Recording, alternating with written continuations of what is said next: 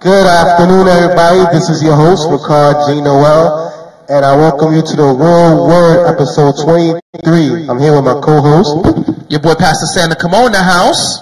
And we're here with a very special guest. Please introduce yourself. Before we say that, this is a legend. This is a legend, great man of God, official, husband, father, humble.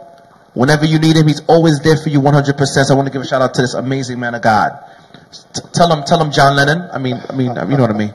My name is Andre Ricketts, and I'm just a dude, man. Whatever. Shout out.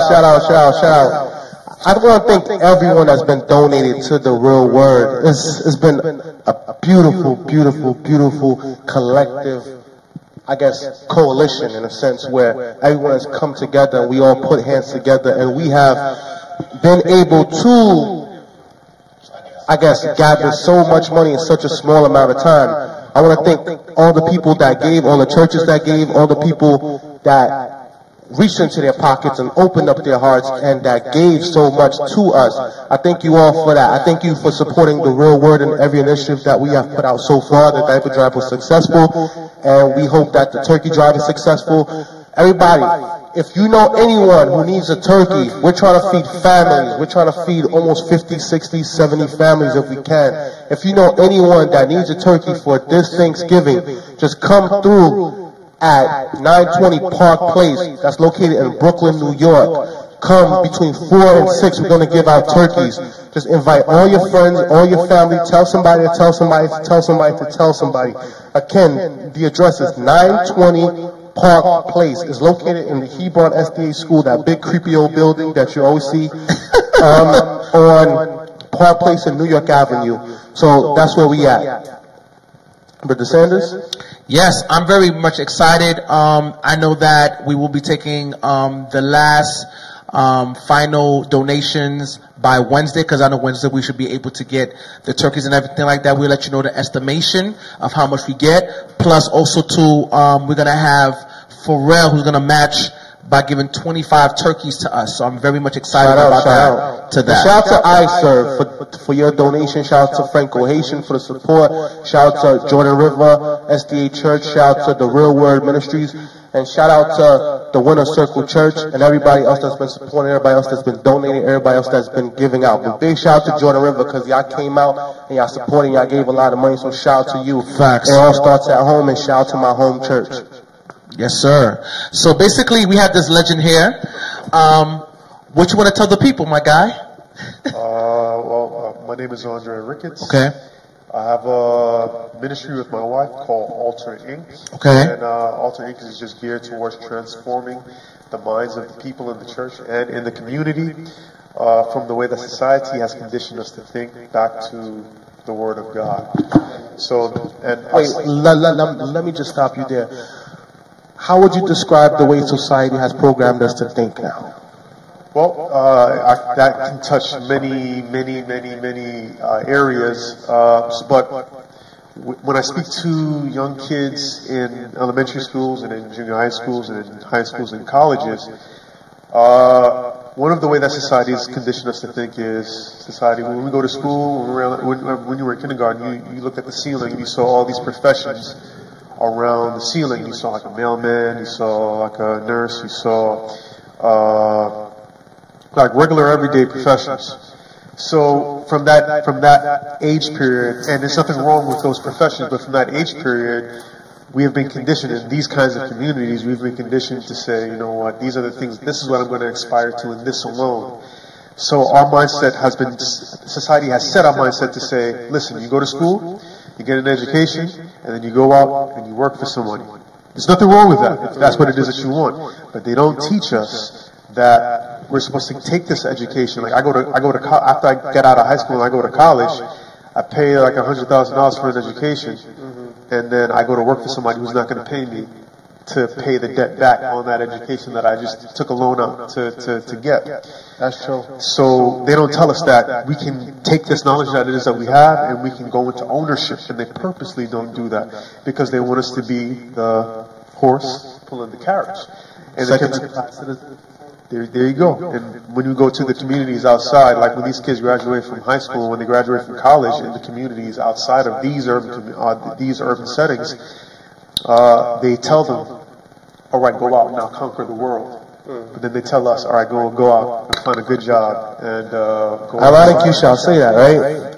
I met a lawyer at one of those afterward gathering social events, and he told me he went to Fordham Law School, and he had a professor there, and he said the difference between the kids who go to law school at Fordham and the difference between the kids that go to law school at Columbia, they're teaching them at Columbia Law School how to take over the world. They're just teaching us how to be lawyers. And I said, what do you mean? He said, look at the lawyers that went to Columbia. Alexander Hamilton, founding father. Barack Obama, first black president. But then you look at Fordham, they're just teaching you how to do the job, not to take over. And I think, in regards to Ivy League, that's like a whole class within itself of people, and they have their own selective group and a selective class where because they went to that school, they're in a separate club from everyone else, just off that name of the Ivy League. And in a sense, that is programmed because they said majority of the kids that attend Ivy League had parents and grandparents that already went there. That gives them the extra foot in. So it's almost like the continued rhetoric of the rich getting richer and the poor getting poorer, you would say, right? Yeah, and it's all because of a mindset. It's all because of mental slavery. They keep us in a mindset where we believe that this is what it is that we have to do. We look at our parents. Our parents did the same thing. Our parents worked hard to provide a life for us. And we grew up thinking, oh man, I got to do the same thing. And again, there's nothing wrong with that. And shout out to Fordham University also. My wife went to Fordham. Yeah, shout out to Fordham. It's a good school. I make fun of her all the time. I make fun of her all the time for that very fact. So she's probably gonna kill me when I get home. But yeah. It's all a mentality. And society has had a hold on us in that mentality where we don't even own anything in our communities. Those people come into our communities and then they bring their businesses here. And laundromats.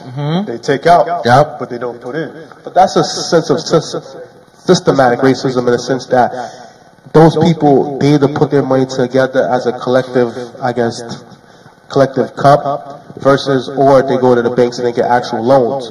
Like what I learned, because I meet a lot of different people, and what I learned is certain people, they have those interconnections, as in like they have family members that do real estate, then they have friends and family that work at the banks, and they have people that has connections to distributors. So if you have the distributors, you have the location, you have the real estate, you put all that stuff together, and then there you go. You already have that extra leg up. For us, it's kind of hard for some of us to get the loans, especially since we weren't taught about credit, and most of us don't know about those type of things. Well, what I would say to that is the one thing I heard Umar Johnson speak on this before, where he said, the Chinese can come in here and they can get loans, and then the Asians can come in, the Chinese and the Indians can come in here and they can get loans quickly. So like if I own if they wanted to open up, if the Indians wanted to open up a 7-Eleven, they're going to get a loan like that. If the Chinese wanted to come in and get a loan to open up a Chinese restaurant, they're going to get a loan like that.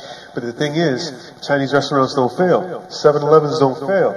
What is it that we have that doesn't fail? What niche do we have that doesn't fail? We don't have a niche. We haven't created a niche for ourselves which doesn't fail. So many times when African Americans go to a bank to get a loan, their business plan is spotty. They don't have a good business plan.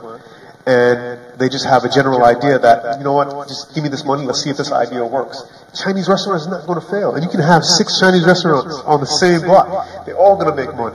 You can have 7-Elevens all over the place. They're all run by the same people. They're still going to make money. Because they have a niche. What is our niche? What do you think is our niche? What do you think should be our niche? Well, I believe I don't believe in a cultural thing. As a Christian, I believe that God has called all Christians to be business owners, and either white, either black, purple, brown, yellow, whatever. And the principles that come out of Christian business is different than the principles that come out of businesses outside of that, where it's there it's not there just to make money for you, but it's there to develop the people that are around you. It's there to change the atmosphere of the people in the communities that those Christian businesses are in. And that's what God is looking for His people. He's looking for Christian businesses. And God has created, actually, those who believe in Him to own everything. That's amazing.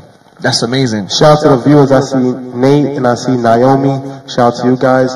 Nate said, that's a great man right there. Facts. I told you, the Beatles. I told you, John Lennon mixed with Paul McCartney. And you know what? We all bald-headed and got beards. Yes. Shout out to Team Ballhead. Yes. Ballhead dudes is winning right now. That's right. So basically, I wanted to basically ask this. So my thing is that, with Alter Inc., what exactly do you guys do exactly? Oh man, what do we do? Yes. So we do like man, so many stuff, man. Whatever it is that is needed inside the church, whatever is needed inside the community. We don't have this is what it is that we specifically do. Whatever it is that can be done to progress the community in the name of our Lord and Savior Jesus Christ. That is what it is that we do. Let me ask you this. What are 5 things you guys feel like you guys accomplish as a ministry? All right. 5 things. So, youth ministry, going into schools and doing motivational speaking, letting them know that they can be greater than what society tells them that they are. Wow. Beautiful. I was at a school in Brooklyn the other day, and I put a program there where I'm an author. And these kids were so shocked when they see like this person that they see every day. Like, man, you're an author? I'm standing next to an author? I'm like, yeah, man, it's nothing special about me. You can do the same thing. Now, you are special, though. You're amazing. I wanted to let them know because they see people on TV. Yeah. So they see like LeBron James, they see the president, they see all these people on TV, and they think, oh, these people are great and I can't be like them. So I'm like, nah, man, there's nothing different between me and you. You can be an author as well. So we put a program there where they wrote a book, and that book is being sold by a children's book program. But they sat down for one summer, and we had another author come in and help them, structure what they were writing, and 4 of them put together. That's beautiful. An intermediate book for junior high school age. That's amazing. So that's innovative. So that's one. Give me 4 more. So we do business consulting as well. We encourage people to open businesses and give them ideas on how it is that they can begin to do so. Wow. We sat down with 3 years ago when we started. My wife used to be an international business consultant, so she used to travel, to Europe, and she used to travel to Canada and consult people in their businesses. But we decided that we wanted to do this for our own people. So 3 years ago, when we decided, we're going to leave our jobs and we're going to start our own stuff, and we sat down with 2 of our friends. Their name is Victor and Nicole, and we all sat down and said, what?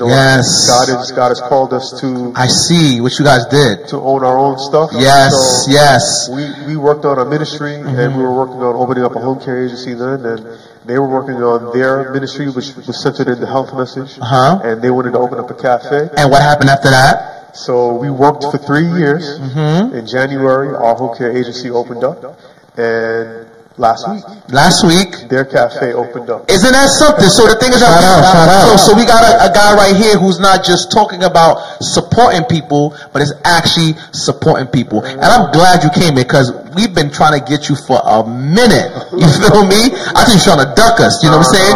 But I know that you've been very, very busy grinding and everything, which we appreciate. So just tell us 2 more things, and I know Ricardo's got you after this. Then we do community outreach. Okay. Whenever there's like a shooting, we'll go out to when we did that last summer. Yes. We go onto the streets and we try to quell the fears and the anger that's in the people. Yes. Let them know that God understands and God is still in the mix. Yes. We do like a whole lot of homeless outreach, like how you guys do. Or anybody's in need of anything, we try to figure out a way to be able to provide for them. And I preach. That's what's up. Listen, I wanted to even add to say this. You see, my man, Wrong Moves, like I said, he went back inside. But they gave him a lot of sentences for the mere fact that he was been with us coming to church and doing community service. And basically, when he comes back out, like he's fully committed to the Lord, He wants to be baptized. He wants to change his life, and that's it. So I just want to just thank you so much for sowing that seed towards him as well too. So I thank God for that tremendous seed. Did somebody comment? Wow, Nate. Okay, it's Nate. So I remember the event you guys had at Hebron Youth Church, and it was a successful event, and you was talking more so about relationships, and I guess you talked about marriage, courtship, and how you should court the same way that Jesus Christ court us, in a sense. Yeah, and it brought a lot of youth together, because a lot of youth, it would seem like, I could say, they did not know how to date as a Christian, in a sense. And a lot of them came actually to, I guess, find mates, in a sense, find a boyfriend or find a girlfriend. I know a few women that came looking for husbands, and a few guys was like, okay, let's see, like, maybe if Christian girl's coming here, maybe she's looking for a Christian man. I'm a Christian man, let me go over here and see if I can find someone. And I think that's what a lot of them had in mind. In regards to all of that, I say that to say this, that nowadays it is hard for us to find, I guess, a relationship within the church or someone that's in the church more so, because it would seem at times that, I guess I could say for a while, it was mostly more women going to church than men. Because men, most of the time when they grew up to a certain age, they'll leave the church. That's right. And women, in a sense, sometimes, I guess men could feel like, yeah, these women are in the church, but they're similar to women outside of the church, in a sense. And I guess, like, that created a stigma, and that created, I guess, friction between the both of them. How do you feel about that? Well, what I would say is to, I always use biblical stories to figure out what it is that I should do in any kind of situation. And I believe that as Christians, that's how it is that we're supposed to live. I believe wholly and completely that no one should be looking for a mate. And the reason why I say that is, it's studying the story of how Isaac found a wife. He didn't have to look. So in that story, we have Abraham, we have Eliezer, and we have Isaac. They play as symbols of God the Father, God the Son, and God the Holy Spirit. So Abraham speaks to Eliezer and says, I want you to go and find a wife for my son. And you don't go, when you go to this place, only go to this place, only go to my people, don't go to anybody else. Don't go to anybody else. And don't say anything other than what I tell you to say. So when we're speaking about the Holy Spirit only speaks what the Father tells him to speak. And it's the Holy Spirit that draws people to Jesus Christ. It's the Holy Spirit that draws believers to Christ. Believers the church is considered as a woman. As considered, Paul calls her a comely virgin waiting to be espoused to her Christ, her bride. So it's the Holy Spirit that brings the bride to Christ. Christ doesn't go looking. That's the Holy Spirit's job. So Eliezer played the job of the Holy Spirit. Abraham played the part of God the Father. So he goes out and Eliezer goes out. He starts looking for this woman. So he goes out and he sees the woman at the well, a whole bunch of women at the well drawing water. And he's like, the one that helps me is the one that's going to be my bride. Is going to be the bride for Isaac. So the only one that helped him was the one that filled up water not just for him, but for 10 of his camels. Now a camel can hold 30 gallons of water. Man had 10 camels. So she filled camels, she carried 300 gallons worth of water to fill up all of these camels.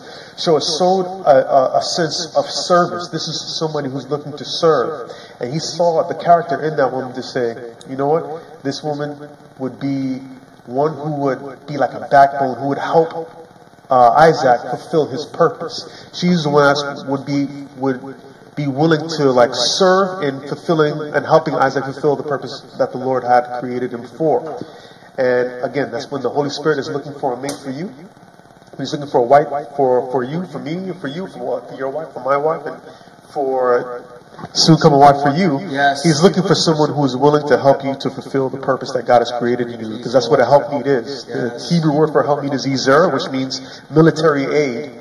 Someone who's going to be there for you in military aid, because there's no one else out there in the world who's looking to hold you up more than the person that's next to you, your wife. We go out there in the world, and especially because of this, the whole world is against us. But the only one that's supposed to help us up, that helpmeet, that military aid, and then when we have spiritual attacks and when we're down and when we don't feel like praying, we don't feel like reading our Bible, it's that spiritual military aid, our helpmeet, that's supposed to help keep us up. And that's what Eliezer saw in her. That's what the Holy Spirit sees in a wife that the Holy Spirit finds in you. So, Eliezer brings her back. When he brings her back, she sees Isaac in the distance in the field. What is he doing in the field? What was Isaac doing in the field when Eliezer brought back his wife? Put us on, preacher.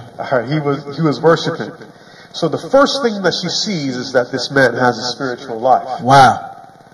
And then they meet with each other. So the Holy Spirit is the one that draws the wife to the man. The man doesn't have to go looking. The wife doesn't have to go looking. The woman doesn't have to go looking at all. That's not her job. Her job, she's a jewel. A jewel is meant to be found. A jewel doesn't go looking for somebody to put around their neck or put them on their head. People go into the depths of Africa and dig into mines looking for jewels. A jewel is meant to be found. The Holy Spirit finds that jewel for you and brings that jewel to you. You don't have to go looking for it. And for a woman, if the Holy Spirit is drawing you to someone, the first thing that you're supposed to look at is, do they have a relationship with Jesus Christ? Can I see a resemblance of a spiritual life? That's real. And that's even before you connect with somebody. That's before you even start talking to someone. You see, if you feel drawn to someone, does that person have a spiritual life? So that's how that situation there will quell that problem, where you don't have to go, man, there's no people in my church and blah, blah, blah, blah. If you don't see the character of Christ in any of the men in your church, then wait on the Lord. The Holy Spirit will draw you. At that time, do what Isaac was doing. Isaac was building his relationship with his Heavenly Father. And he was 40 years old. So he was up there in age. So if you haven't found anybody yet, continue building your relationship with your Lord, your Heavenly Father. And in the time that He sees fit, when He sees that you're ready, because people are saying, God, give me somebody that I deserve, but you don't deserve to be with that person. Like, God has somebody prepared for you, but if He puts you with that person, you'll tear that person down. So you have to worry about, am I prepared? Am I ready? Some of us, we just want to be in a relationship. We want to be in that connection, but we're not prepared. And we'll overlook that fact. But yeah, that's what that story, that's the picture that story brings to me, that quells that situation where if you can't find somebody there, then just wait on the Lord. Yeah, so Sanders, how do you feel about what Mr. Rick has just said? I agree with him in regards to Because you're in a state of courting right now, I'm guessing. Right? I'm not courting nobody. I'm not dating anybody. I am single right now. So I gotta waiting on the Lord? I'm waiting on the Lord. However, I'm waiting on the Lord. I'm not rushing. There's nothing wrong with, getting to know people, building relationships with people. But for me, I know for me, what I'm looking for in my life right now, especially with what we're doing, you know what I'm saying? Our ministry, our churches, having a business, having business with you, starting up this bakery coming up this spring. The goal and the objective is marriage. You see what I'm saying? And I'm 30 years old, so there was never no rush. There was never no baby mama situation. So for me, whoever she is, I'm on your list. Whoever your list. But like I said, in the meantime, we're grinding. You know what I'm saying? I'm getting my house in order. You know what I'm saying? We're making investments. We're doing a lot of things in the scene. Things are going to happen. And like I said, my only concern is we don't want nobody to be in a situation when things are going great. You see what I'm saying? You know what I mean. You know what I'm saying? It's interesting that you would say that, you're staying focused on something.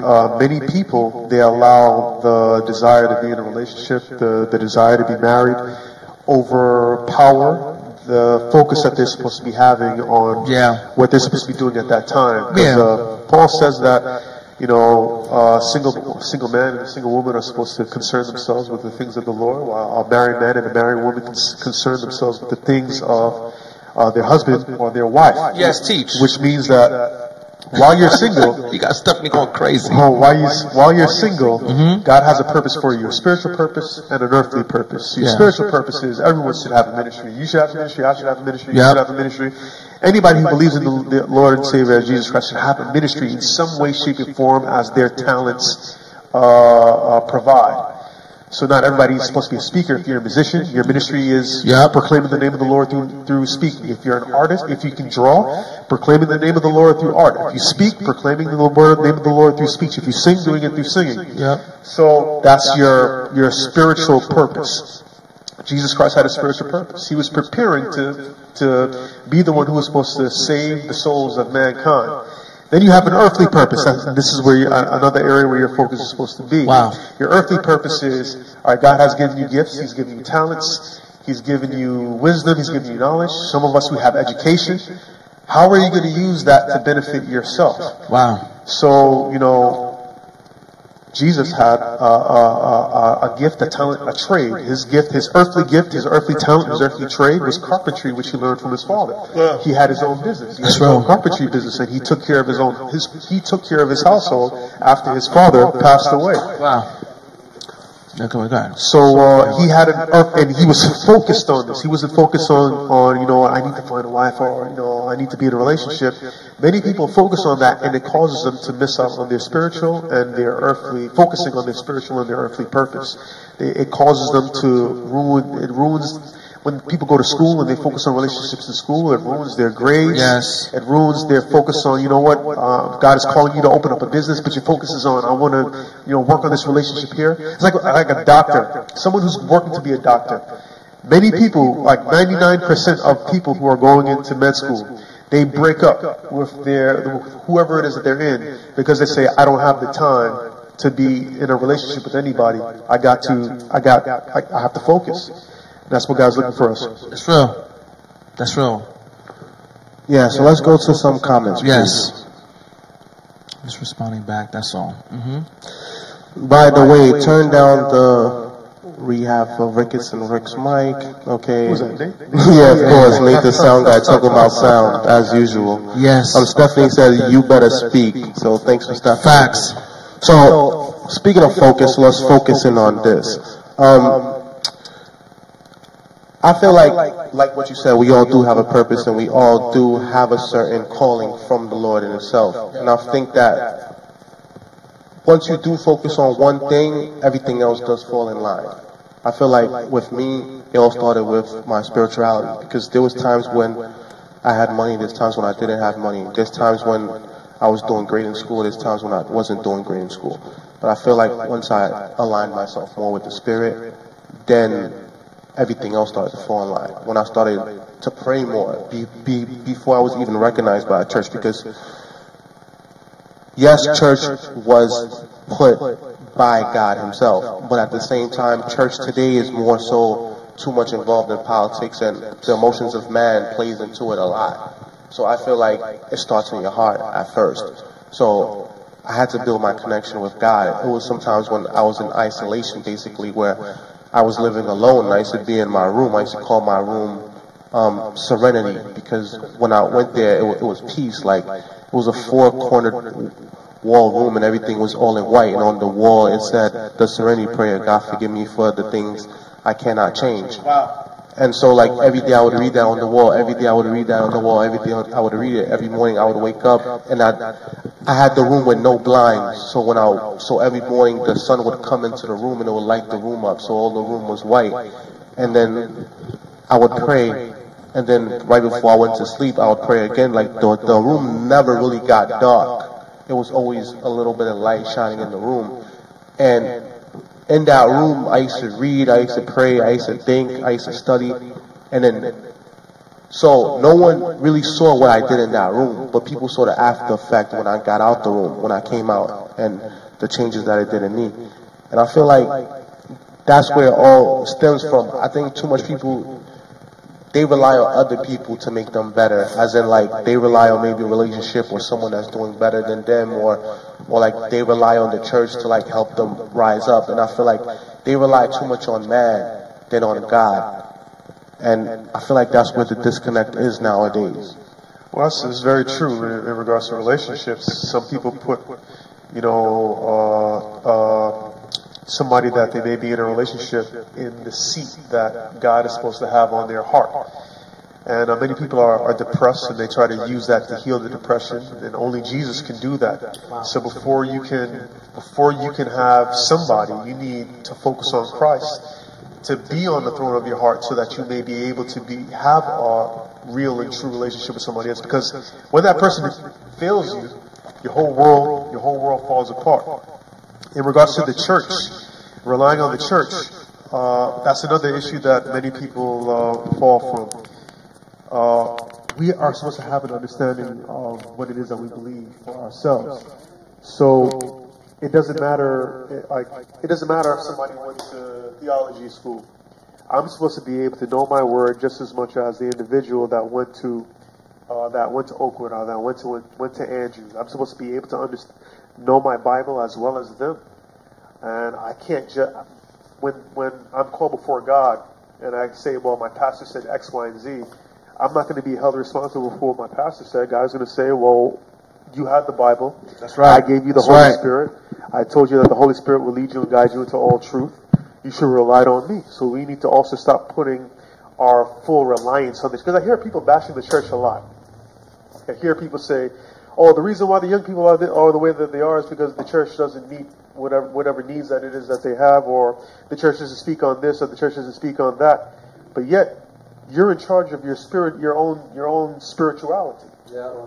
God has given you the Holy Spirit. The Holy Spirit leads you and guides you into not just a little bit of truth, or not just pieces of truth, but all truth.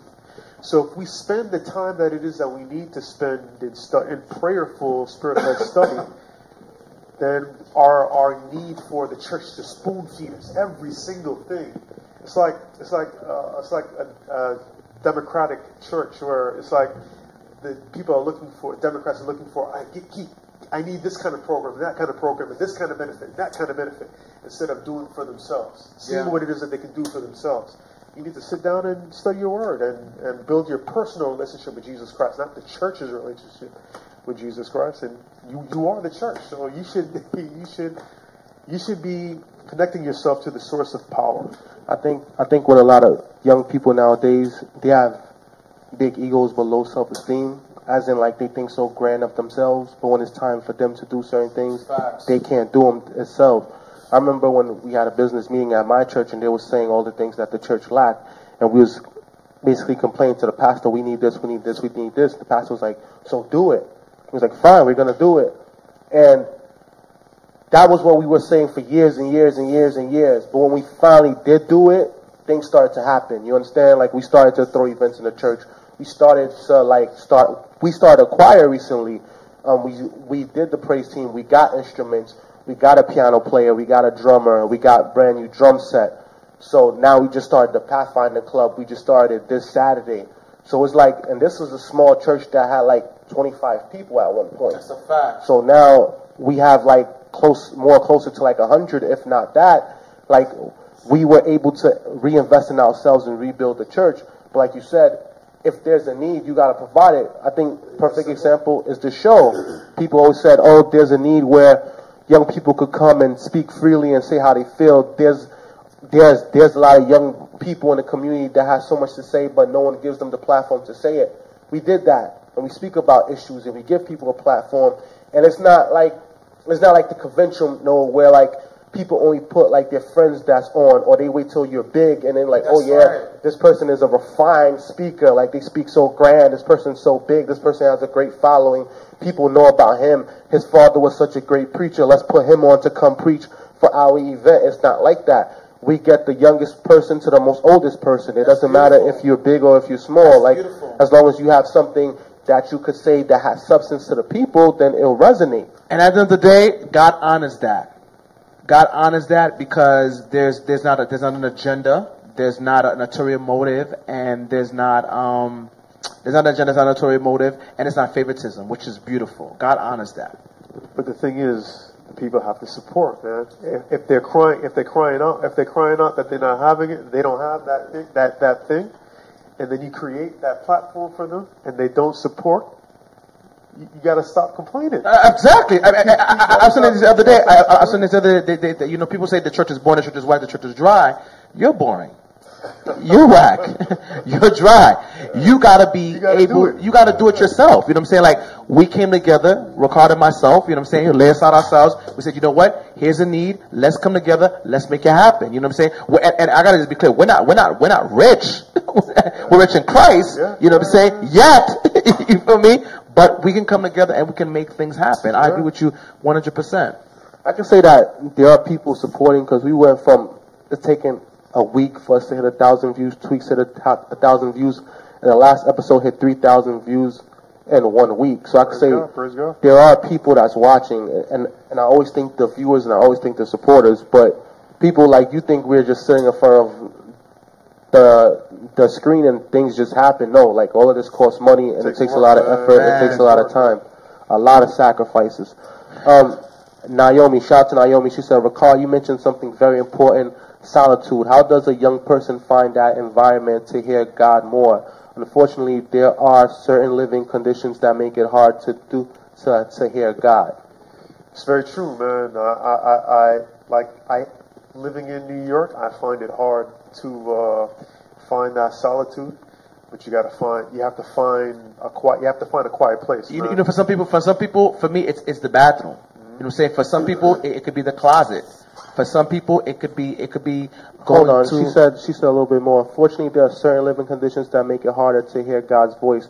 What should a young person do in a stifling environment if they want to hear God in a quiet place? You have to pray about finding a place where you can find that kind of solitude. Yeah.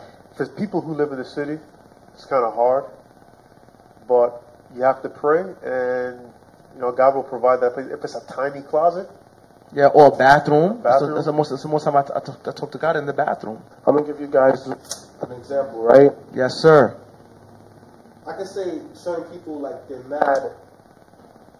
mad disciplined within their faith, and I can say Muslims are. One day I was walking down J Street, by 300 J Street, downtown Brooklyn, right outside of the courthouse, and in the middle of the day, in the middle of lunchtime, this Muslim guy took out his mat and he threw it on the middle of the street, and he went down and he prayed while people was walking by, foot traffic, street traffic, everywhere. He just prayed.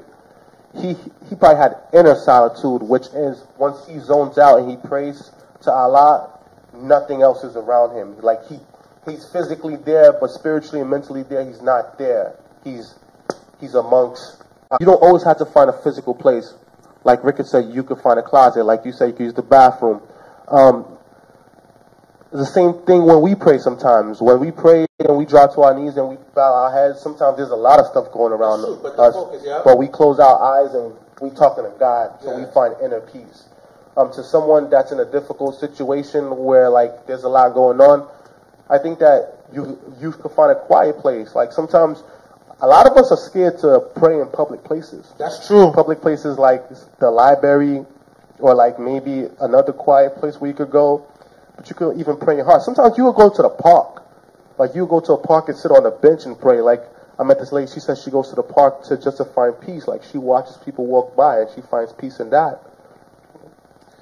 One thing that she said about the guy that pulled out his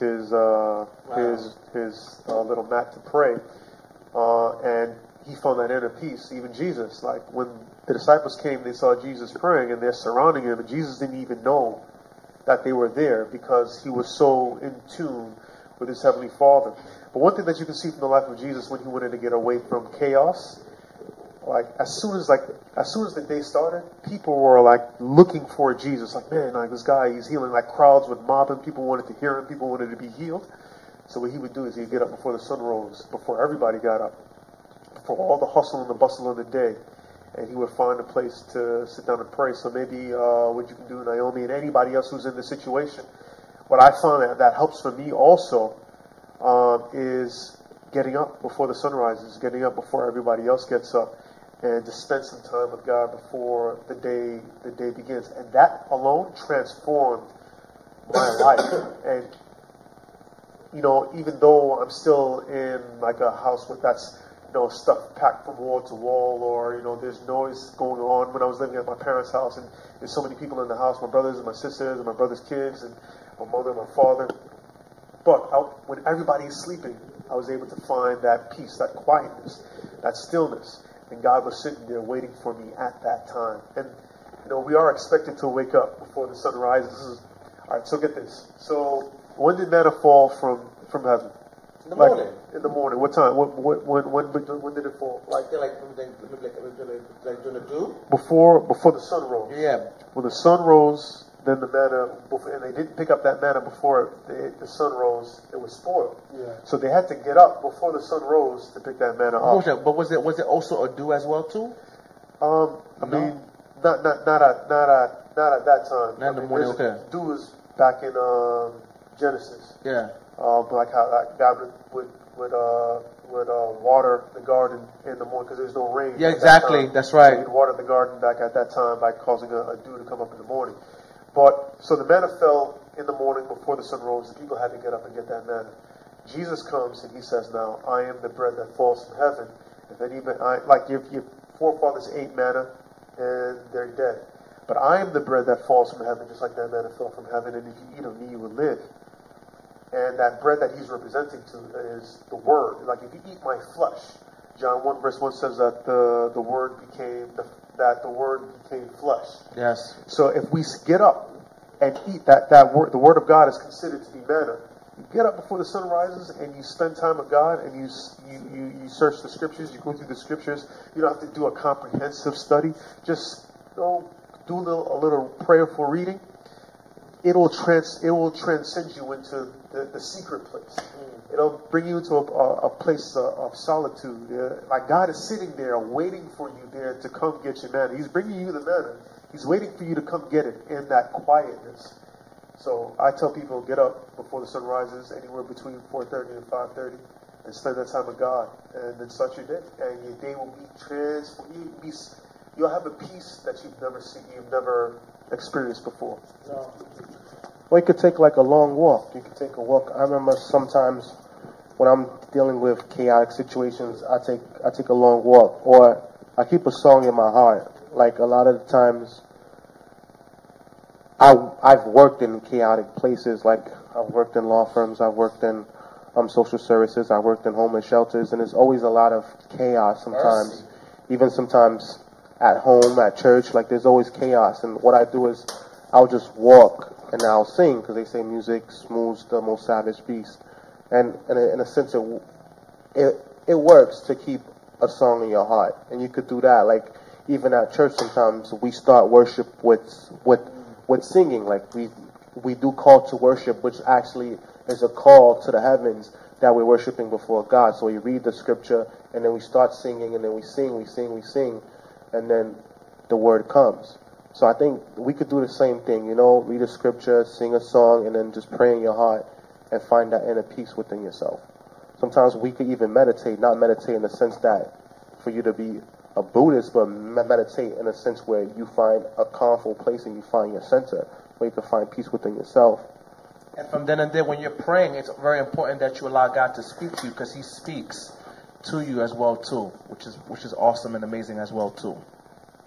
Just to put it out there. So why do you think sometimes when God speaks to people don't listen? Ego, pride, fear.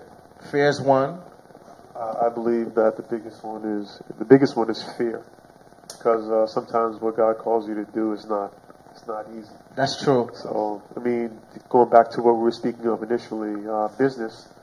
Sometimes God may call you to leave that comfortable 9 to 5 to open up your own business, and it's fearful because God can see further than what it is that you can see. He can see at the end of the road that He has plans. He can see His plan of prosperity that He has for you. Wow.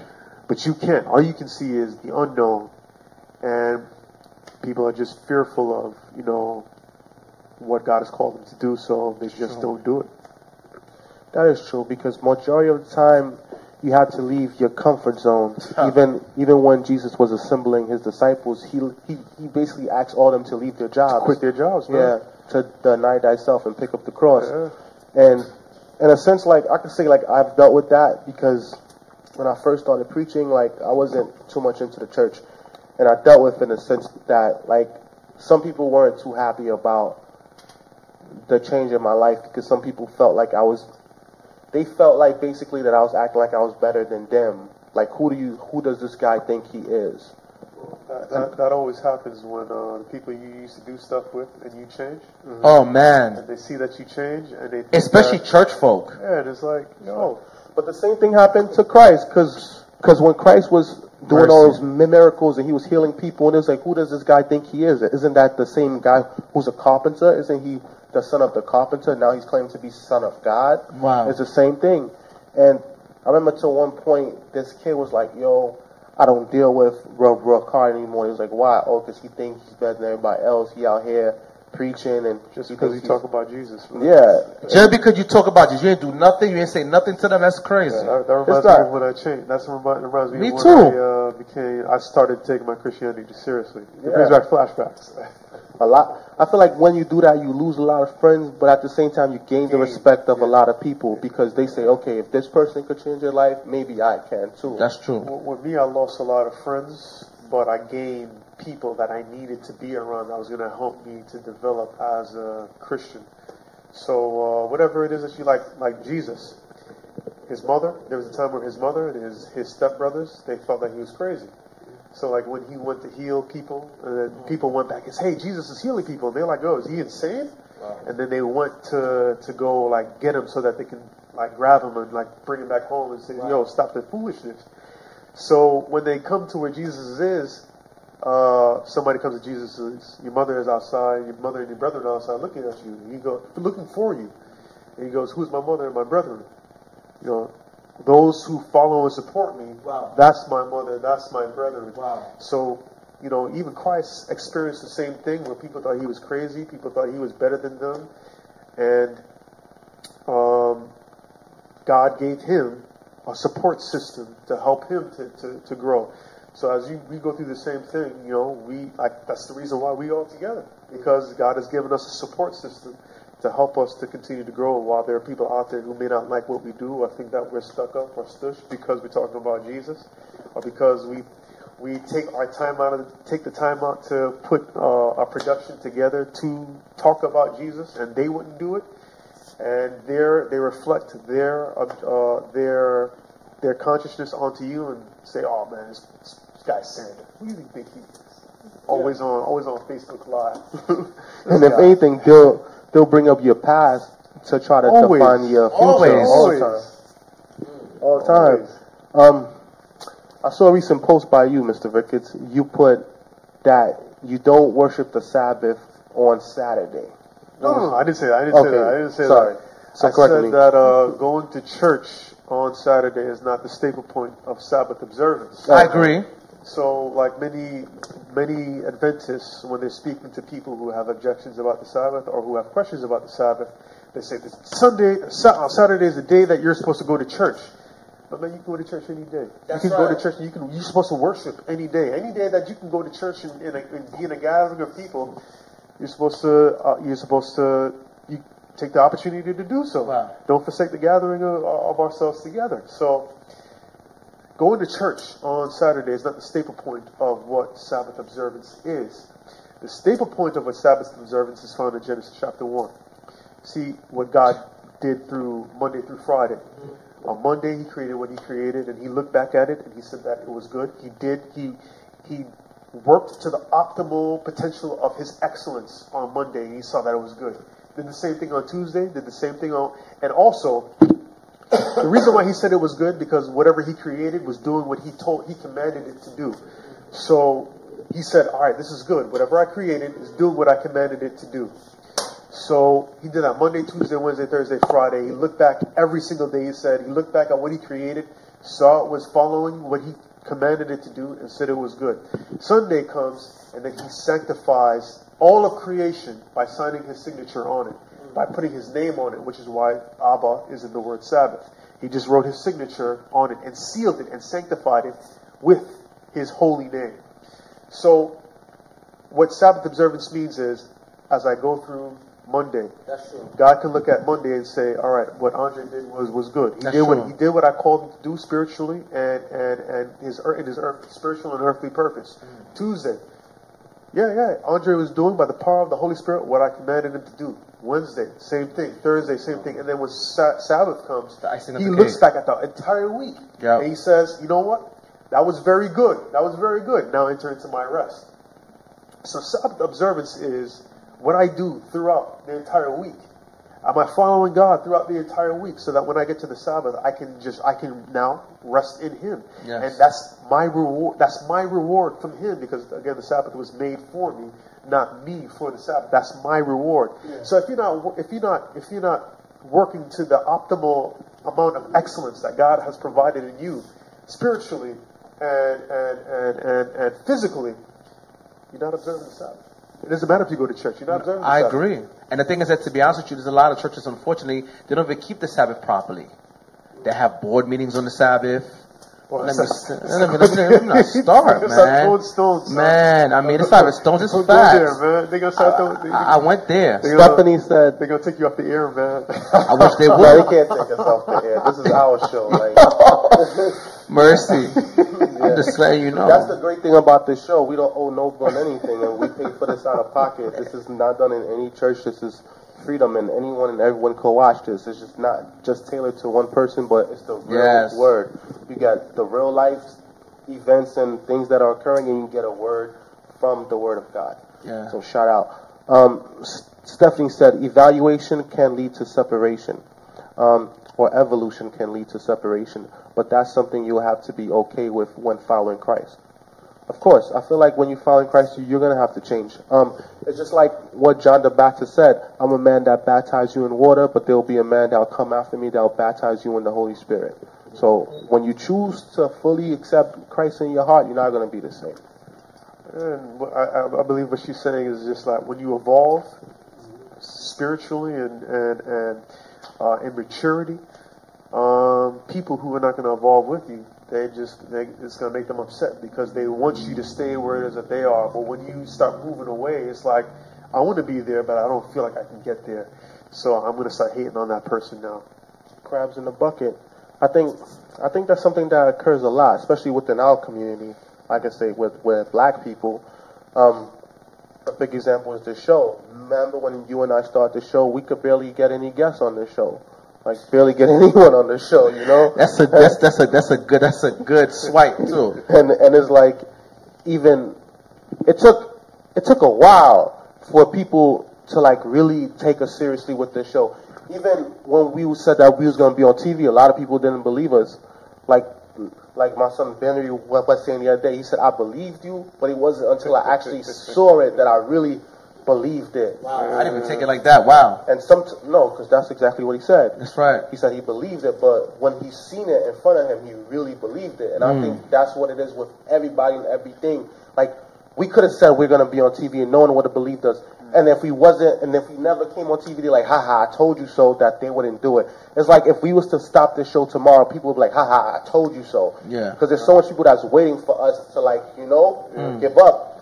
Even some certain people that we did business with, they try to hinder the show. That's at the true. Same time. That's true. But the show still keeps on going, regardless. Like I said, the last episode is bigger than you and I. It's bigger than any guest that came on this show. That's true. You know? And if we were to just sit back and speak about it, then no one would really believe in it.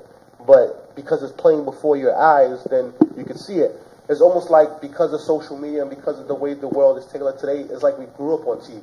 Because people grew up and they saw your story from when you was in Canarsie rapping to when you went to college and you changed your life and you started to study theology, to your life, Mr. Ricketts, where you were studying what you were studying when you were younger, to how your life has changed now. When you said that, I remember you was telling a story that he brought about how at one point, like, you were going through a lot, I guess, psychologically, and you had to separate yourself, and then you started studying, and then you looked at yourself and you was like, okay, I gotta change myself, and you made a whole 360 change. Tell the people a little bit about that. Well, I've been Adventist. I've been in the Adventist faith my entire life, but I never really had a relationship with God. I was just going to church, and that's the life of many young people today. And I never really studied anything, but I would always bash, what the church believed or whatever.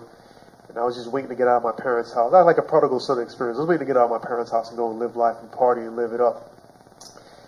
And when I got to college, a year into college, I moved out deep into Long Island and got into relationships. And I thought that life was fulfilled by the things that material things that I could gain, like the cars, the place, my own place, woman, money. And I had all that at one point, and then God saw where I was going, and He saw the purpose that it is that He had on my life. And Satan tried to take me many times when I was in those things, man. I can tell you stories, and I still kept riding with Satan, man. But yeah, God brought me to a point where it was just like He took away the woman, He took away the apartment, He took away the car, He took away the job, He took away the bank account, He made my degree useless. And all those things that I thought that gave my life worth was gone. So I thought, you know what? I don't want to live no more. And I was like, you know what? I was going to commit suicide. And I remembered the God that my mother would tell me about. And I was like, listen, man, I got to be honest with you. I prayed. I was like, I got to be honest with you. I never really took you for seriously. I can't sit here and act like I had any kind of relationship with you. But if you show me that my life has any kind of purpose, then I'm not going to kill myself. But you have to make me feel like I'm not here wasting breath, breathing in air that somebody else could be using to breathe, who's here for a reason. And I remember I felt cold at that moment on the inside. I felt empty, and then I felt as I finished praying that prayer, and I said, if you do this for me, I will do anything that you tell me to do. I'll go anywhere you tell me to go. I will say whatever you tell me to say. But just give my life a purpose. And I felt as if somebody hugged me at that moment. I felt like this embrace. Now's the moment that I knew that God was real. Then I locked myself up in my room for months. And I read the Bible from front to back, and then from back to front. Then I got commentaries, and I started studying the commentaries. Then I started calling my friends, like, man, you see all the stuff that we was doing? This is what the Bible was saying about it. And I was like, you know what, let me see if this Adventist stuff is for real or if it's just a joke. And I started studying all that stuff objectively outside of, because I didn't know what it is that I believed to begin with. So I studied it objectively, and I saw that, this stuff is real. And so one day, there was one day where I have a friend who's a Baptist, and we were sitting down, we were talking, and she was talking about Sunday and why Sabbath is done away with. And that's another reason why I went back and studied. Like, I couldn't explain. I was like, well, she's like, why do you go to church on Saturday? And I was just like, so that made me go back and study even more. Why do I go to church on Saturdays? Like, what is this thing about the Sabbath? And I started studying for like months. I didn't have a job, so I get up 9 in the morning. I study all through the day, all through the night. I won't go to sleep, just study. And then one day somebody was like, somebody at my church was like, listen, man, I was supposed to do an AY program, and whoever had it, I had to do it, they canceled last minute. I just need somebody to do a program. You just go up there, it doesn't matter what you do. If you just tap dance, I don't care. Just put a program on. So I put a program on about music and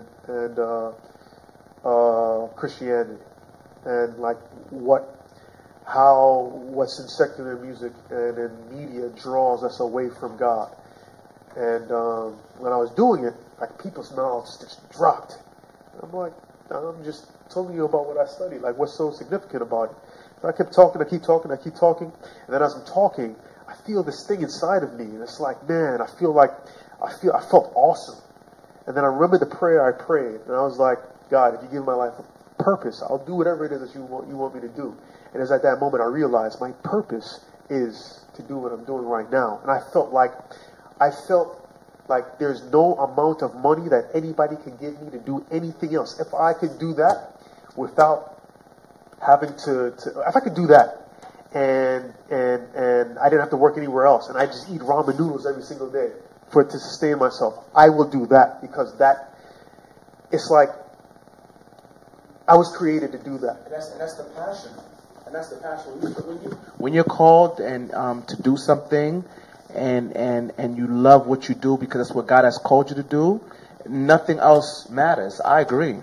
And it's like, that's why you see my wife and I, we do all those videos. People think we're looking to be seen. That's what I was created to do. I can't do anything else. I can't do anything else other than to share the gospel of Jesus Christ with the world. But my question is that the thing is that you see, to answer that, I feel like that Wolf said that's an ignorant answer. I mean, how do you guys get yourselves out there? You guys got to post. You guys got to, you know what I'm saying? You feel me, man of God?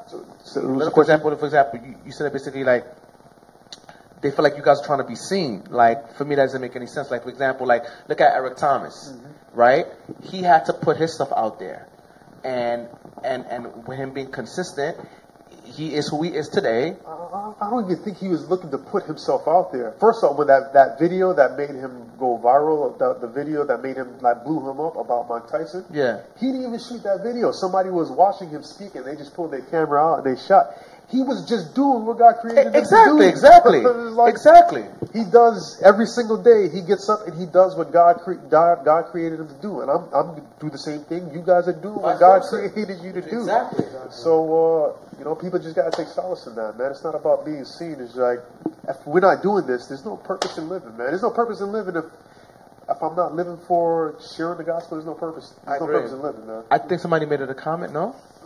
Yeah, Stephanie, shout to your wife because she's watching. Shout to Alexandra. You gotta be careful. Stephanie said, remember doubting Thomas with Jesus in the Bible. No, what Thomas doubted. Yeah, what was that in regards to? What is she? I guess she's referring to like people doubting us, or people doubting your faith, or people doubting that Christ was the Son of God. Yeah. Wow. Amazing. Yeah. So, back to what you were saying, right? I know one of the things you and your wife have together is that home health aid company. Yeah, we have a home care agency where we provide nurses or we provide home health aides to people who need long-term care inside of their homes. So that's what it is that we do on the earthly purpose, and then the spiritual purpose is what we do. And how has that been and everything, starting that up and everything? Oh, man. First off, starting a business is work. Hard. And one, it's what God calls for all Christians to do. All of us should have something that it is that we own, because God's called us to be the head. Exactly. Yes. We have the inheritance through Abraham, Galatians 2:29, of owning. So that's the inheritance that we get through Abraham, that ownership. We're supposed to own it. If you look at in the other side of Brooklyn, Jews over there, they own everything. They're holding it down. And it's not because of their skin color. It's because of their faith, why they have what it is that they have. That's true. So they're following the same biblical precepts that it is that we have, and they're prospering. And go ahead. I think there's a lot in regards to what they're doing, but like I think that's an episode for another time. But the thing is that what I want to say is I love the principle of what they do in regards to they invest in the 7 types of people. For example, you have the banker, you have the baker, you have the optometrist, you have the person that owns the grocery store, you have the person that sells wedding dresses, you have the person that sells shoes. Yeah. All of them invest in each other. That money does not leave the community at all. Understood. And I believe that's what's being done with us. And I think that's what we need to do in a large scale, that we need to invest in each other, support each other, because we are the biggest consumers in America, period. You know what I'm saying? Well, I mean, no one is keeping us from being able to get what it is that we Exactly. Except for ourselves. Except for ourselves. So I was speaking to my wife about this the other day. So ownership is what's going to cause us to grab back our communities. We're not looking to own. Sadly, African Americans, so it's like, got this phone. The iPhone 10 came out. iPhone 10, cheapest one you're going to get is like $1,100. All right, so for you to get that, you got to finance it. Some people live in basements, or some people live in apartments, but they're driving a 2017 BMW. You got to finance it. Yeah, of course. Some people are looking to get an iPad. You got to finance it. They don't own anything. The bank owns it. T-Mobile owns it. Whoever it is that's owns it, and they're just taking their money that they can be using to invest in other things. I don't need to have a 2017 BMW if I'm not set yet. I can use that money to invest in myself. I don't need an iPhone 10. I can use a flip phone, but what we do is if you see somebody with a flip phone, we're going to start making fun of that person. But that person can use that money that they're saving to invest in themselves. I don't need the newest iPad that came out, and I don't have to finance it. I think it depends on what you do with it. Like, say for example, you buy a brand new car. Like, if you're using it to make money, then it's an asset instead of a liability. Same thing with your phone. If you get the new iPhone to shoot, like if you're a photographer, if you're making videos, and then you could make the money back that you spent on the phone. But that's investing in yourself. Yeah, that's investing in yourself. If you need, like I got this because I do videos as well. So if I don't have my Sony A7S, I can record with my iPhone because it can shoot, it can do 4K. Mm-hmm. So, but there are people who just have it just to make phone calls. They're not making anything back from it. They're not investing in themselves. Exactly. So what we do as a people, we're looking to look rich without being rich, and we're spending, and we're becoming slaves to different companies who own. Like if you don't pay that bill, Sprint's coming back, or T-Mobile's coming back to take the phone, or BMW is coming back, or the bank that owns it is coming back to take that phone. Some people are not willing to say, you know what, right now I don't have it, so I'm going to put $2,000 down. I'm going to buy a car for like $2,000 or $3,000, and I'm just going to pay car insurance and not have to pay a $700 car payment. You know, there's people who are paying $700 car payment and $300 insurance, and are only making $1,000 a week. If you're paying $1,000 bi-weekly. If you're paying $700 for a car and $300 for insurance, you better have like a Porsche Panorama or something, because that's $1,000. $100,000 a year. But yeah.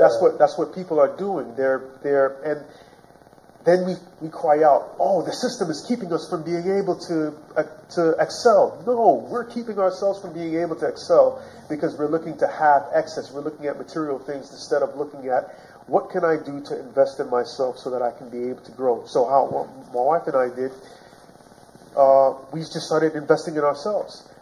I can buy a car now. I can buy an even better car now, but I'm going to buy this car that I have, this Jeep that I have right here, and not have to pay any car payments. And I'm just going to pay my car insurance, $250 car insurance, and just keep investing in myself. If I need more video equipment, I'm going to get more video equipment. If I need more stuff for the business, I'm going to get more stuff for the business. If I need stuff for the ministry, I'm going to get more stuff for the ministry. I'm going to keep investing in myself. But when we get our check, we don't do any kind of investing in ourselves, and then we blame our oppressors for keeping us down when we ourselves keep ourselves down by the mindset that society has given us. And that's why I have this organization called All the Eight, to change the way that society is telling you to think. Society is telling you, go get that iPhone, pay it, put $20 down. That's okay, put $20 down, and then you can pay $50 a month, and you can get this iPhone. No, man, no. Go get a cheap phone, man, and just make your phone calls there. Save your money, and you do better. When you get better, then do it then. Man said, keeping up with the Joneses will keep you from the blessing of ownership. It's true. You won't be able to own. That's why we don't own. That's why you don't see, black businesses all over the place, because they don't have, the credit is bad because they're just financing everything away, and then they can't make the payments afterwards. Then when you go to make a loan, you can't get the loan. Then we say, oh, man, the white man's keeping us down. Plus, we don't have a niche in our own communities of a business that will succeed, like the Chinese do, or like the Indians do, or like the Jews do. It's not always the oppressor. We have to also look at ourselves. And the Bible gives us principles on how it is that we are created to own, and how it is that we can do it. So, I think a lot of people, they don't have the ambition to try to own things because it is a huge risk. I think a lot of people, they're scared to make that leap. In a sense of buying a home, like you would have to get out a mortgage, and certain people, they feel like, I guess they feel like they might lose their job at any point, or they might not, or that they might get sick, or something might occur, and then they might not be able to keep that home. But some people are just comfortable where they're at. Like, some people are comfortable with getting $250 a month from the government. Some people are comfortable with living in Section 8 housing. Some people are comfortable with living in the housing projects. Well, with that comfort, staying in that comfort, we're never going to go anywhere. Like, God had to put Israel in discomfort for Israel to grow and to be able to fit the purpose that He created Israel for. And the same thing for us.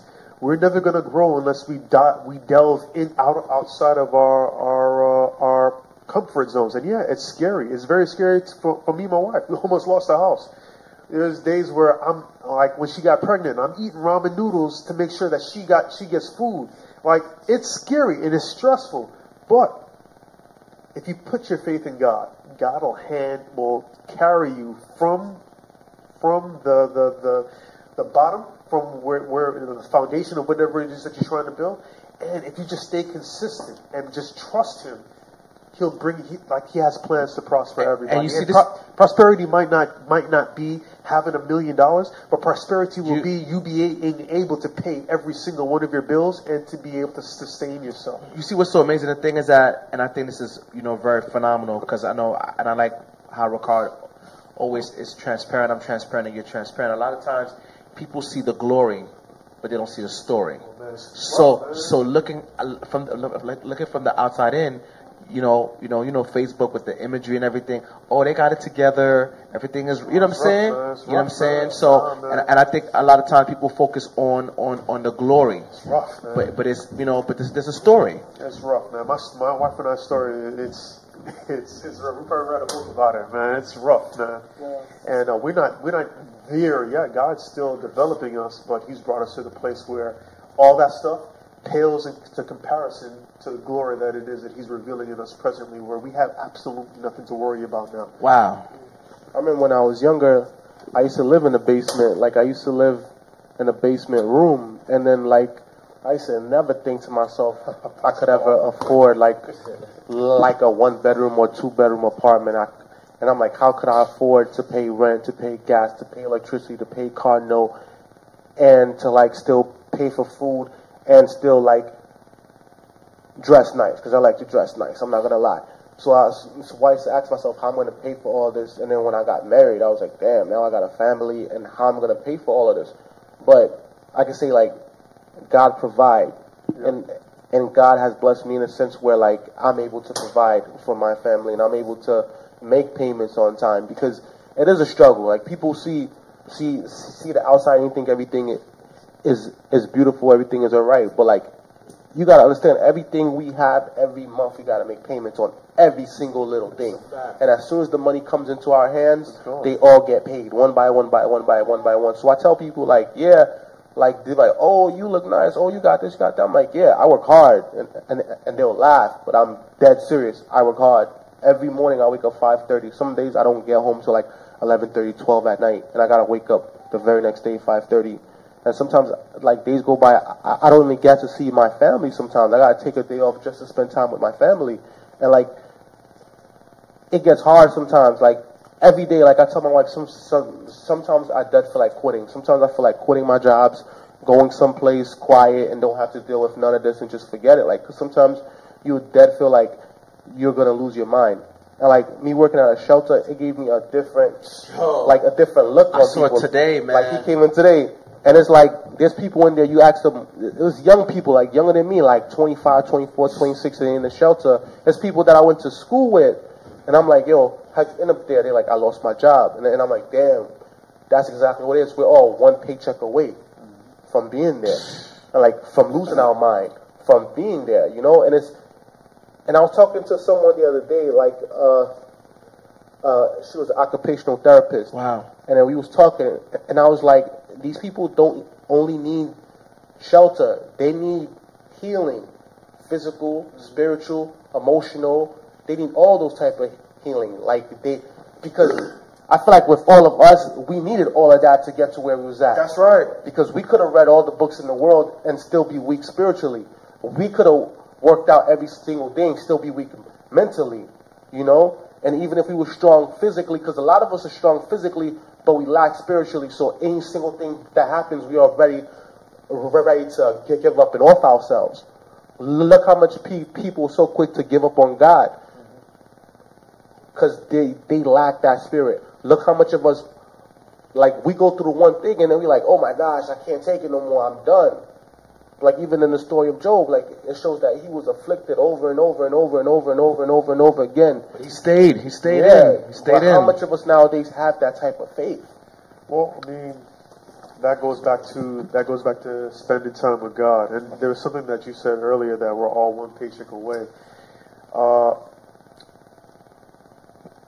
That is not a experience that God is looking for us to have. If we only have one revenue stream, then we're a slave to whoever is given that one piece of revenue stream. That's a fact. We're supposed to have multiple revenue I streams. agree. Where you see the Jews have multiple revenue streams.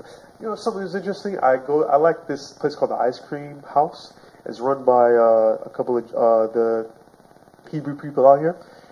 I seen a 16-year-old kid, man, managing the store, man. There was a bunch of Spanish people that were working there, but the 16-year-old, it wasn't even 16, it was 14. 14-year-old kid managing the store, and they were training him. That's besides the point. If you ever have me come back here, we can speak about. But that's a great point. 14 years old, and he's a Jew, right? They're training him. He's a Jew, right? They're training him. Exactly. They're training him to own. But I don't even know why that just popped in my mind. But the one revenue stream. So God has given us various gifts and talents that's supposed to make room for us. That room is supposed to bring in. It's supposed to bring in. It's also can be used to bring in a profit for us, as well as glorifying the name of the Lord. It's like Paul. Paul was a tent or a net maker. When he needed to provide for himself in his ministry, he was able to sell those things when people weren't willing to give offerings or to donate to the ministry. When people weren't willing to give to whatever it is that you're trying to do, he had something to be able to create for himself. Like, I think it died. God gave him something, a gift to create something. So each and every one of us has something that's within us that we can use to create for our own self, so that we don't be that one paycheck away. So what I decided to do is, you know what? God gave me the ability to write. So what I'm going to do is I'm going to write books, and I'm going to continue to write books. And if anything happens, I have a revenue stream over there. God has given my wife and I the ability to manage, to be healthcare professionals. We're going to create for ourselves in this realm by His grace, and we have that stream of revenue. We have DVDs that we're going to make, and that's going to be another stream of revenue. So you have different streams of revenue, so that if anything ever happens, you can always fall back on something. Because if you lose that job, then that's it, and that's not what God ever intended for us. That's a fact. Like I was speaking about the other day, like I remember when I was at my last job, basically, like, sometimes when you see that, because a lot of people nowadays, their biggest fear is losing their job. Even if they go to work every day and they complain about it, but their biggest fear is losing their job. Like I remember at my old job, like they basically like threaten you sometimes when they feel like they want to control you. They basically threaten you like, oh, do you want to keep your job, or you should be lucky that you have a job. Now I remember when I got my second job and then I got my independent contractor job, I was so happy. Like I was like, you guys, like basically like if something was to occur, I have that revenue in the background, and I think most of us, we need to do that. I think one good way is to try to eventually invest in some property, and that way, if you can get like a house that gives you residual income coming in, then I think that's a good way. I think if you could do like a side part-time job, like maybe a delivery job, or maybe you could do taxi or Uber on the side, like that's good too. But other things, other things that'll keep income coming in. And if you could work a job, if you could get income from a job that you don't have to work, as in you get other people to work for you, I think that's great too. Like make money for you. What I would say is use the gift that God gave you. Ask God ask God what His purpose is for you, for your life. And then two, find out what gifts and talents that it is that He's given you, and sit down with God and ask Him, how can you benefit off of these gifts and talents? Because He's given it to you for a reason. He's invested in you so that you can make an investment within yourself. and also that you can bring back a return of souls on that investment that he made in you. So, like, if your talent is singing, how can you make money? How can you support yourself singing? You got Beverly Burton out there making albums, like doing whatever it is that she can, writing her own music, recording herself, and going all over the world and singing and selling music independently. And that's somebody from the Adventist church. So, you know, and this, like my homeboy and my homegirl that just opened a cafe. Their gift is cooking, and cooking plant-based food. And they went out to Boston. Somebody gave them, like, practically just handed them a spot with everything that was, like, God ordained it for them. And they're out there, and their business is booming. Like, people are coming in there like droves. So God has given us these talents to benefit ourselves, but are we using it? Are we benefiting off of our talents?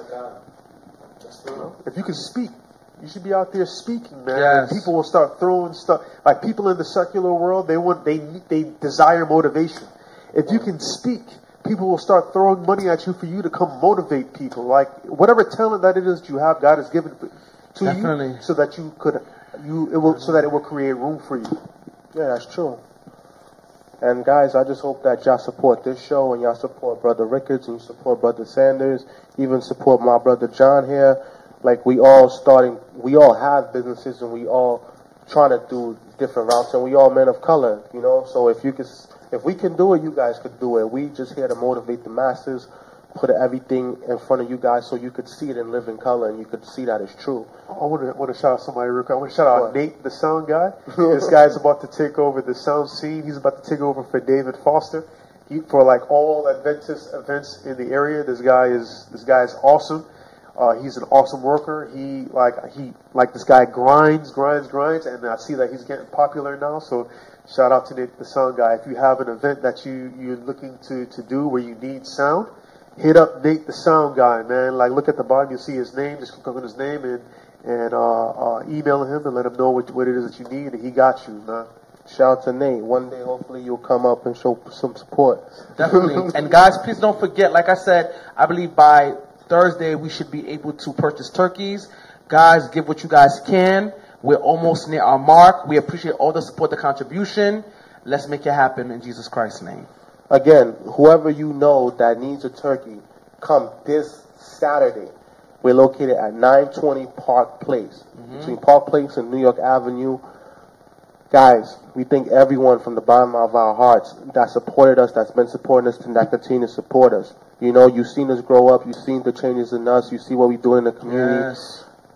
Don't just say it out your mouth like, yeah, man, keep doing your thing. Yeah, man, keep doing your thing. No, support. Yeah, share the video. Share the flyers, at least.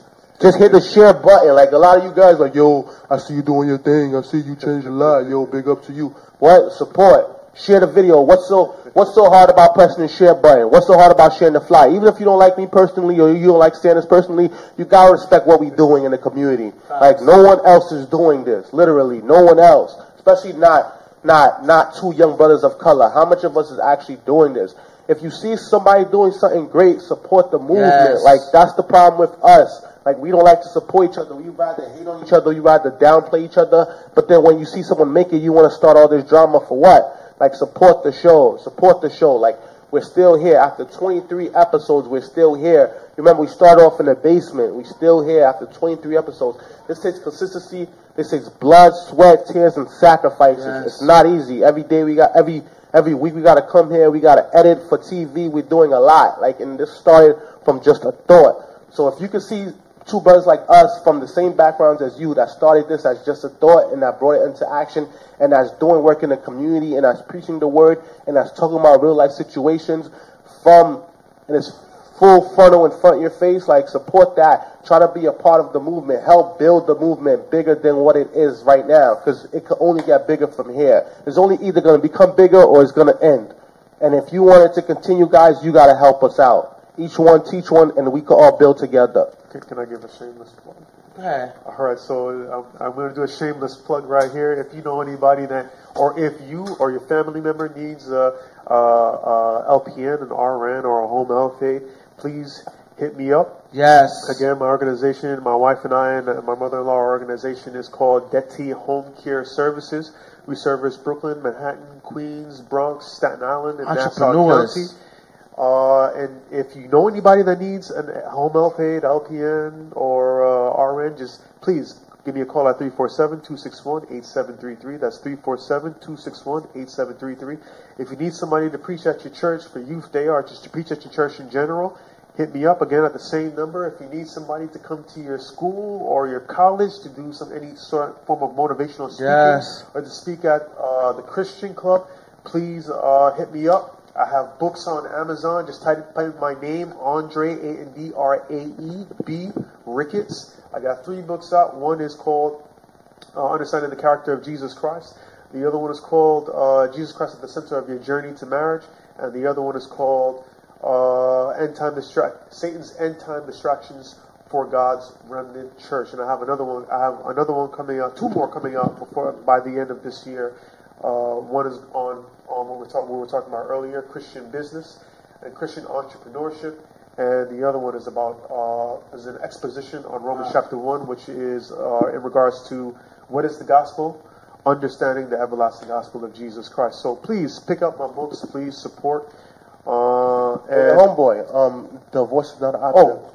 Kurt Monroe, another one of my friends, Kurt Monroe. He has a ministry called Divorce is Not an Option. If you want somebody to come out to do a marriage or singles ministry event at your church, please hit him up at Doneo3 at www.divorceisnotanoption3.com. That's www.divorceisnotanoption3.com. You can find him on Facebook at Kurt Monroe or at Sandy Monroe. And we'll put all the links and the numbers in the description for you to follow up. Again, one more time. This Saturday from 4 to 6 at 920 Park Place, we're going to give away turkeys for free. If you know someone that needs a turkey, don't be selfish. Don't look at this video and be like, okay, whatever. Don't be selfish. Yes. Share the information. You're helping a family eat for Thanksgiving. Yes. Like, do your due diligence, people. Tell a friend to tell a friend to tell a friend that the Real Word, Jordan River SDA, and the Winter Circle Church, sponsored in part by Ricard Noel and Brother Sander Camo, and partner with John Webb's, located at 637 Wilson Avenue in Brooklyn, is giving out free turkeys. Free turkeys, people. Free turkeys. And we all know how you people love free stuff. And remember, too, for the community, it's not for the church. Would it be clear upon that? But if there's people in the church that needs turkeys, that's fine. Then we got you, because the church is a place of healing. That's right. I also forgot to give my websites. The website for the home care agency is www.dettyhomecareservice.com. That's www.detty homecareservice.com. And the website for the ministry/community service portion of our business is www.alttrinc.com, and you can also email me at alttrinc@gmail.com at alttrinc@gmail.com. Alterinc@gmail. Shout out. I felt like a rapper there. Like, Coming in December 2nd, album coming out soon, man. Yeah, cop that. Any closing thoughts, guys? Amazing. Let's just keep supporting each other. I love this. Invest in yourself, man. The first thing that you do when you get your check, find a way to invest in yourself, to better yourself, and look towards ownership. Stop financing. Look towards ownership, man. That's the only way that we're all going to get better and support each other. Let's start supporting each other. Yes. And guys, we thank you for your continued support. We thank you for the continued love. Please share this video. Please share The Real Word on Facebook, YouTube, Instagram, wherever. Please continue to support all of our ministries. We're going to keep giving you good programming. Shout out to The Brick. We're going to get our own series starting in April. So we're going to be on every week on TV, on Verizon, Comcast, and Fios. Fios is Verizon, and Optimum. So we're making moves, people. Donate to the GoFundMe, www.gofundme.com/The Real Word, spelled out TheRealWord. word, the real word. So, and we thank you, because this is episode 23. We thank everyone that's been watching. We're going to close out with a prayer. So, Brother Ricketts, go ahead. All right, dear God, we give your name all the praise, honor, and the glory for bringing us so far through another day. We give you the praise, honor, and the glory for allowing us to be able to do something like this. For these two young men to be able to have what it is that they have so that they may be able to do what they're doing for your name's honor and glory. We pray that people that were watching this were blessed. We pray that the Spirit spoke through us, and if there's anything that it is that we've said that wasn't of your word or of your will, please let us know or reprimand us so that in the future we may not do that, and that we may be able to just represent you in the most proper light as possible. Please be with us all until we meet again. In Jesus' name I do pray. Amen. Amen. Amen. So we thank you all for watching. We'll be back next week. Take care, everyone.